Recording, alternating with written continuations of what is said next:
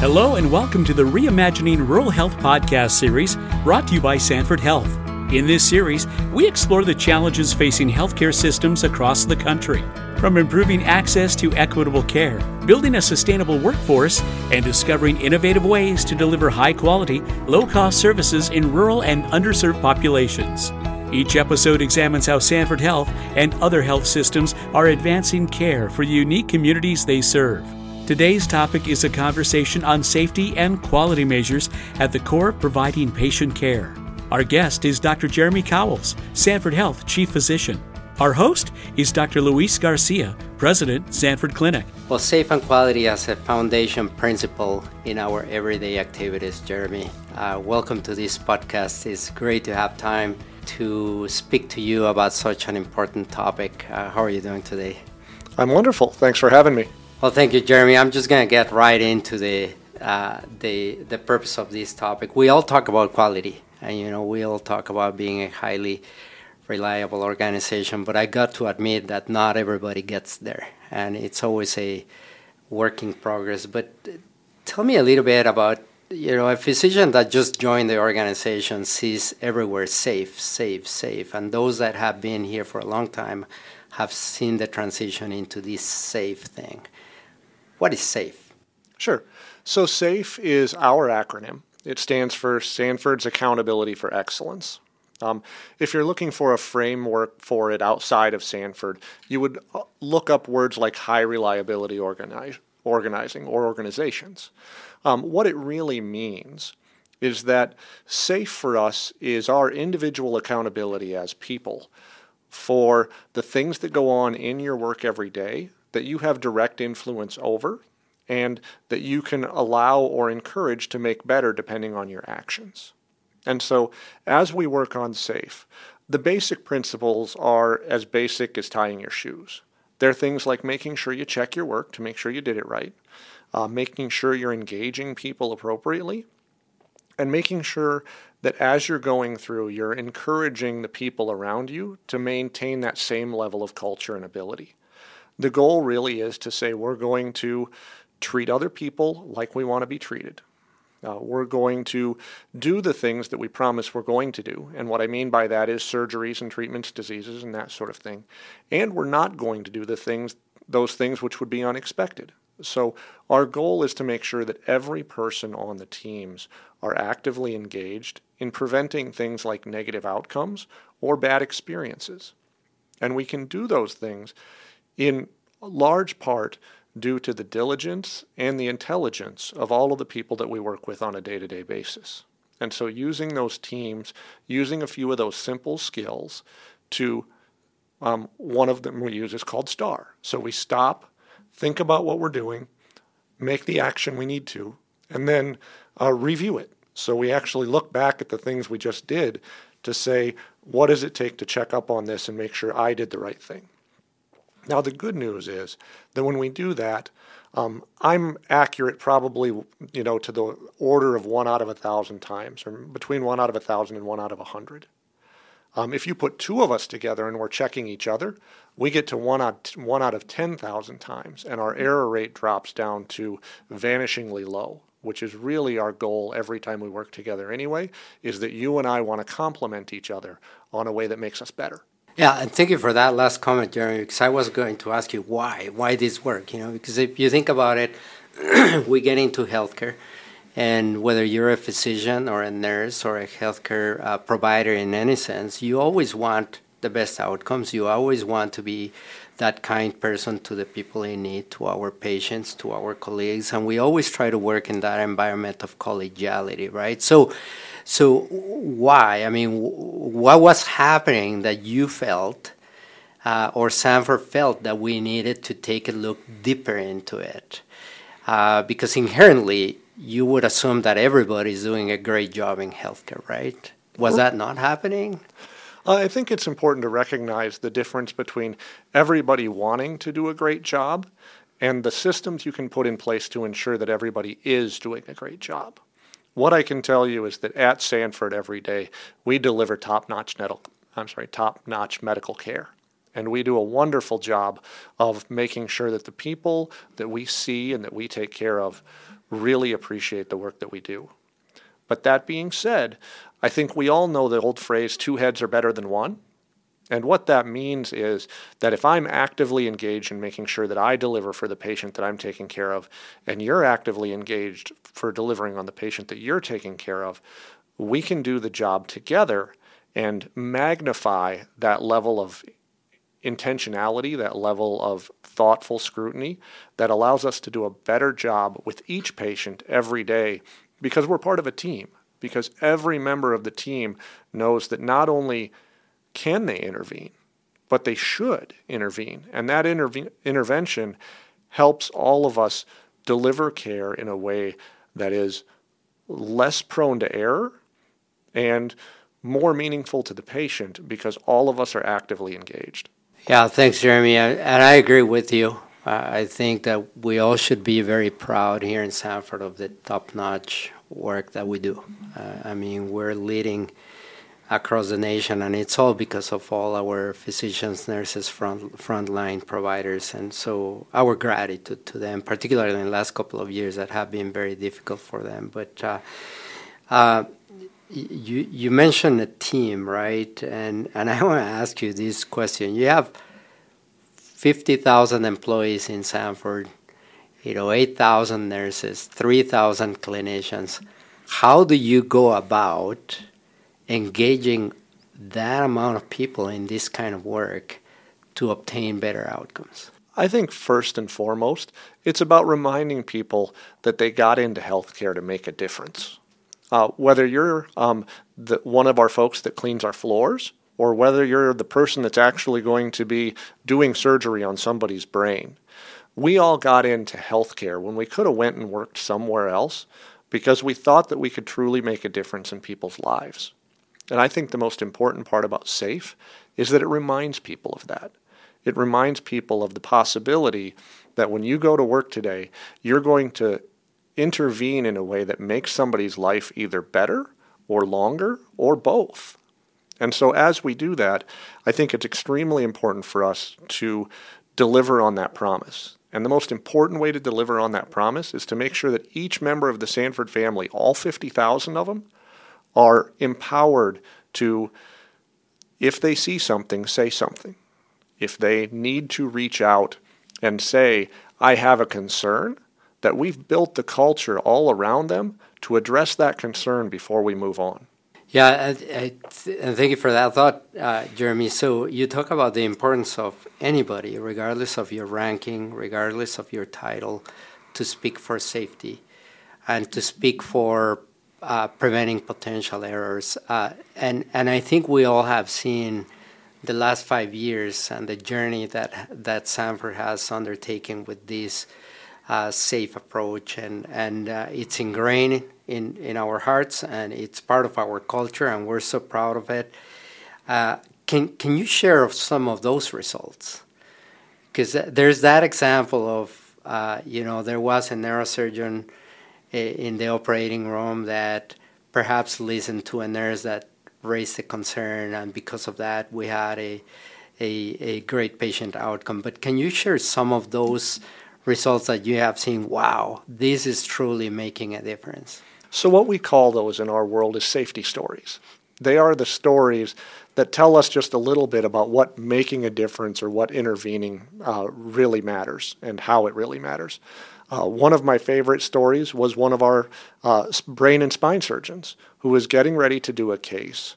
And while he was going through the timeout, talked to the rest of the team in the room, and one of the team members actually raised their hand and said, I'm not sure if this was the spot that we were supposed to be doing this surgery, and I'd like to review it before we move further.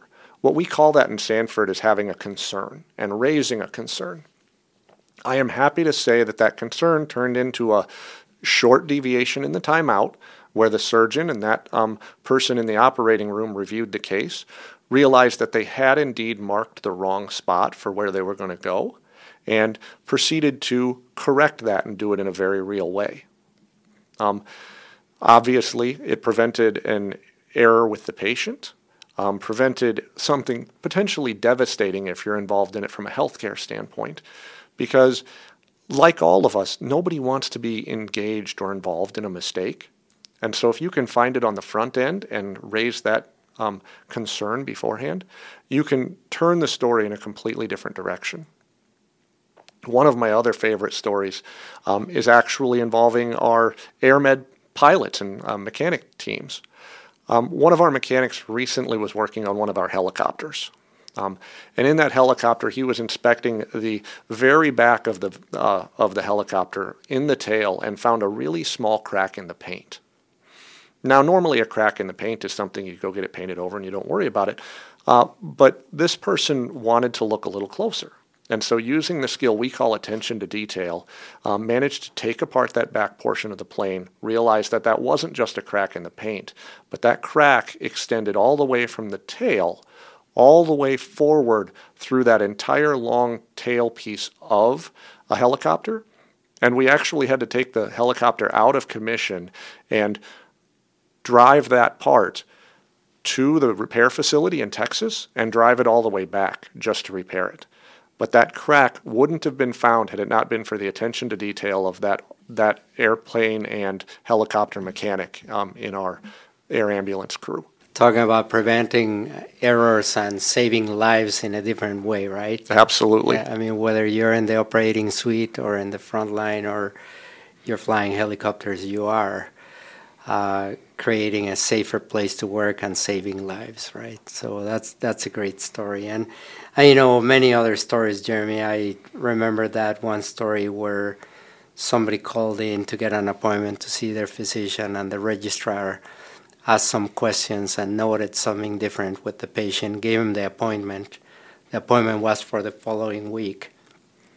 And further inquiring from the registrar, she continued to notice something different. This turns out to be a patient that was actually thinking about committing suicide and needed immediate help.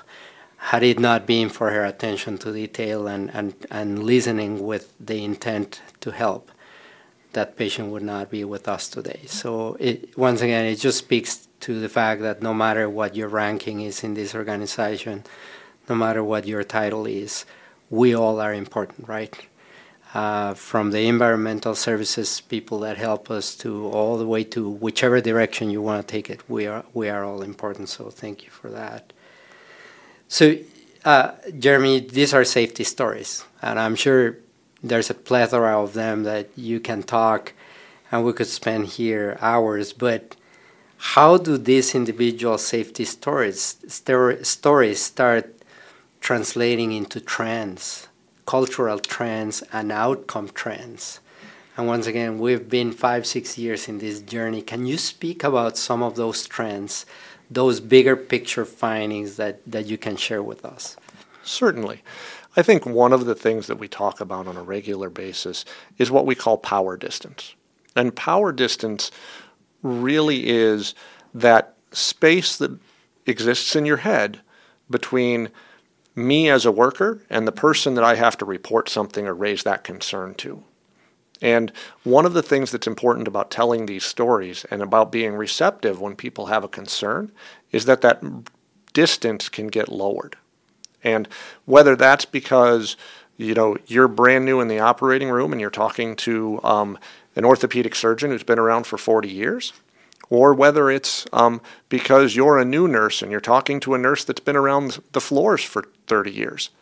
That power distance isn't necessarily a physical distance. It doesn't even have to be a difference in career or degree.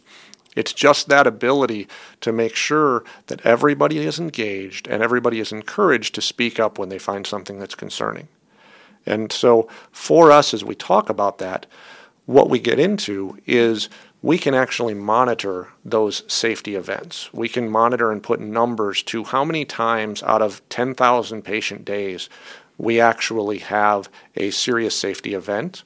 And I am very happy to say, as we've went down through this journey, we have reduced our number of serious safety events so far by over 50%. And that turns out to be a number that ranks up there in the hundreds of people. And our goal, of course, is to reduce it more than 80%. Well, and also that's in the middle of a pandemic where we were dealing with workforce shortages, where we were dealing with supply chain issues, where we're where there was a lot of instability in the clinical field, and yet our teams, despite all those challenges, happened to reduce that number by a significant amount. Isn't that impressive? It is remarkable. If you look around the country in the same set of circumstances that we were in, what you would find is that many, many hospitals, unfortunately, didn't have that same encouragement, didn't have that same timing to be rolling out high reliability during the pandemic. And they did actually see an increase in hospital-acquired conditions and infections, while we saw a 60% decrease. So for us, it very much was changing the culture at a time when culture would be the most difficult thing to maintain and the most difficult thing to keep going in a good direction. Because as you all know, the difficulty with keeping our patients safe while the pandemic was going on, while we were having nursing shortages, while we were all trying to figure out how to wear masks and when to get our vaccine and all of those things, were the exact things that we leaned into and said, this is how we keep our patients safe, and this is how we keep our coworkers safe. And we want to make sure we continue to do that well. And of course, Jeremy, you're too humble. You always are, and you're not going to be bragging about the tremendous work that you lead. But I really want you to brag in this conversation about the tremendous work that you do. And I mean, I hear that one of our markets right now has gone 6 months without a surgical site infection. And another of our markets had over 2 years without eclampsia. And then you see our hospital start rating continuously go up. I want you to talk about that and what it means for the teams in each one of the markets and your team that is leading all these efforts. These are times where just watching these outcomes is just something to celebrate. When we started SAFE, we estimated that our error rate would put us at somewhere around an adverse event more often than every single day in Sanford Health, if you looked at us for a system. I am happy to say that so far we're pushing towards 2 days between an event anywhere in the system, and our goal is obviously to push towards 0. I've often said, somewhat with a smile, that I believe that the best day in Sanford Health is when we can deliver on a day where nobody had a medical error occur at any point during their care. My honest goal is that we can go a month, that we can go a year, that at some point we get good enough at this, reliable enough at this, and that we trust each other enough while we do this, that we can prevent all the errors in healthcare. Now, you may tell me that's a pipe dream, and I'm okay with that, but it has to be the aspiration of every member of Sanford that only in the people that they took care of that day, they did everything they could to be as close to perfect as a human can, and that the person that worked on their left and their right was helping them achieve that level of perfection that allows us to walk home and say, you know what, we did the best we could for every patient we had all day today. And that is truly the goal each time we step in. Hey, I'll buy into that aspiration any day, Jeremy. And I kudos once again to you and your team for what you've been able to achieve, in these last 5 to 6 years since SAFE started. So let me just ask you something. Why does this continue to be important for us? We onboard 150 clinicians every year, and we employ many hundreds more nurses, every year. Why does this continue to be important? What would you tell a new clinician that is just joining our forces? What I would tell a new clinician is something they already know. Even on their best day, they're not quite perfect. And if they're not quite perfect, what a better way to come to work than to know the person on your left and the person on your right are there to help you be as close to perfect as you can, and that you all have the same goal. And when everybody aligns on that goal, that we're going to deliver absolutely exemplary care, then we can honestly say that if somebody stops me from doing something, they were stopping me from doing something because they had a concern. And that concern was not only for the patient in the bed, but it was for me as a doctor as well. because I think we all know that we beat ourselves up when we find out something didn't go as well as it could have. And it helps prevent those days as well. It helps prevent burnout in our healthcare teams because we have friends around us that are helping us out. It obviously prevents, adverse actions and reactions in our patients, which help us feel better about all the people that are able to leave the hospital under their own power and own care. And it helps our patients directly with the fact that they know they are walking into a transparent organization that's there to treat them as well as they possibly can and to do it as honestly as we possibly can every single day. So you mentioned the word burnout in your statements, and it's something that, directly or indirectly we've been feeling in the last couple of years more pronounced than before. Do you feel that this work in any way impacts the level of burnout for our employees? I think this work impacts the level of burnout directly. I think one of the leading causes of burnout is the feeling that you don't make a difference. That I don't need to go to work today, or I don't want to go to work today because my opinion doesn't matter. And I think the more you can engage people in saying, you know what, your opinion does matter. And every action that you have while you're inside of our walls is going to help us deliver that perfect patient care. Those people keep coming back to work because they have a mission. They have a longing to keep doing that work well. And I think it gives us the opportunity to do a perfect or nearly perfect job of caring for each patient as we go through. But in order to do that, you have to have people that are engaged, and you have to have people that are in it for the right reasons. And the good news is that automatically breeds engaged people who aren't going to burn out because they knew when they went into work that day they could make a difference.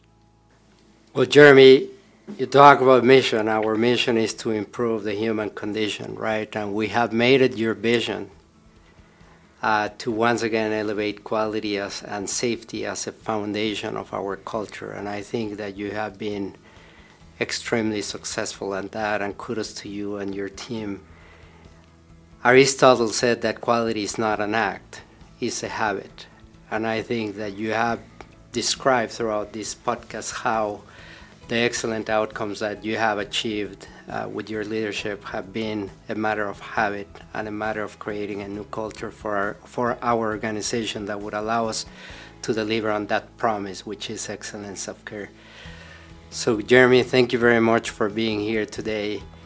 Thank you very much for what you do every day and the impact that you have not only in our culture, but in our employees and in turn in our patients. Any closing thoughts, Jeremy? I would just like to thank you for the time today. Thank you for the ability to get in front of this microphone and talk just a little bit about the care that we deliver every day.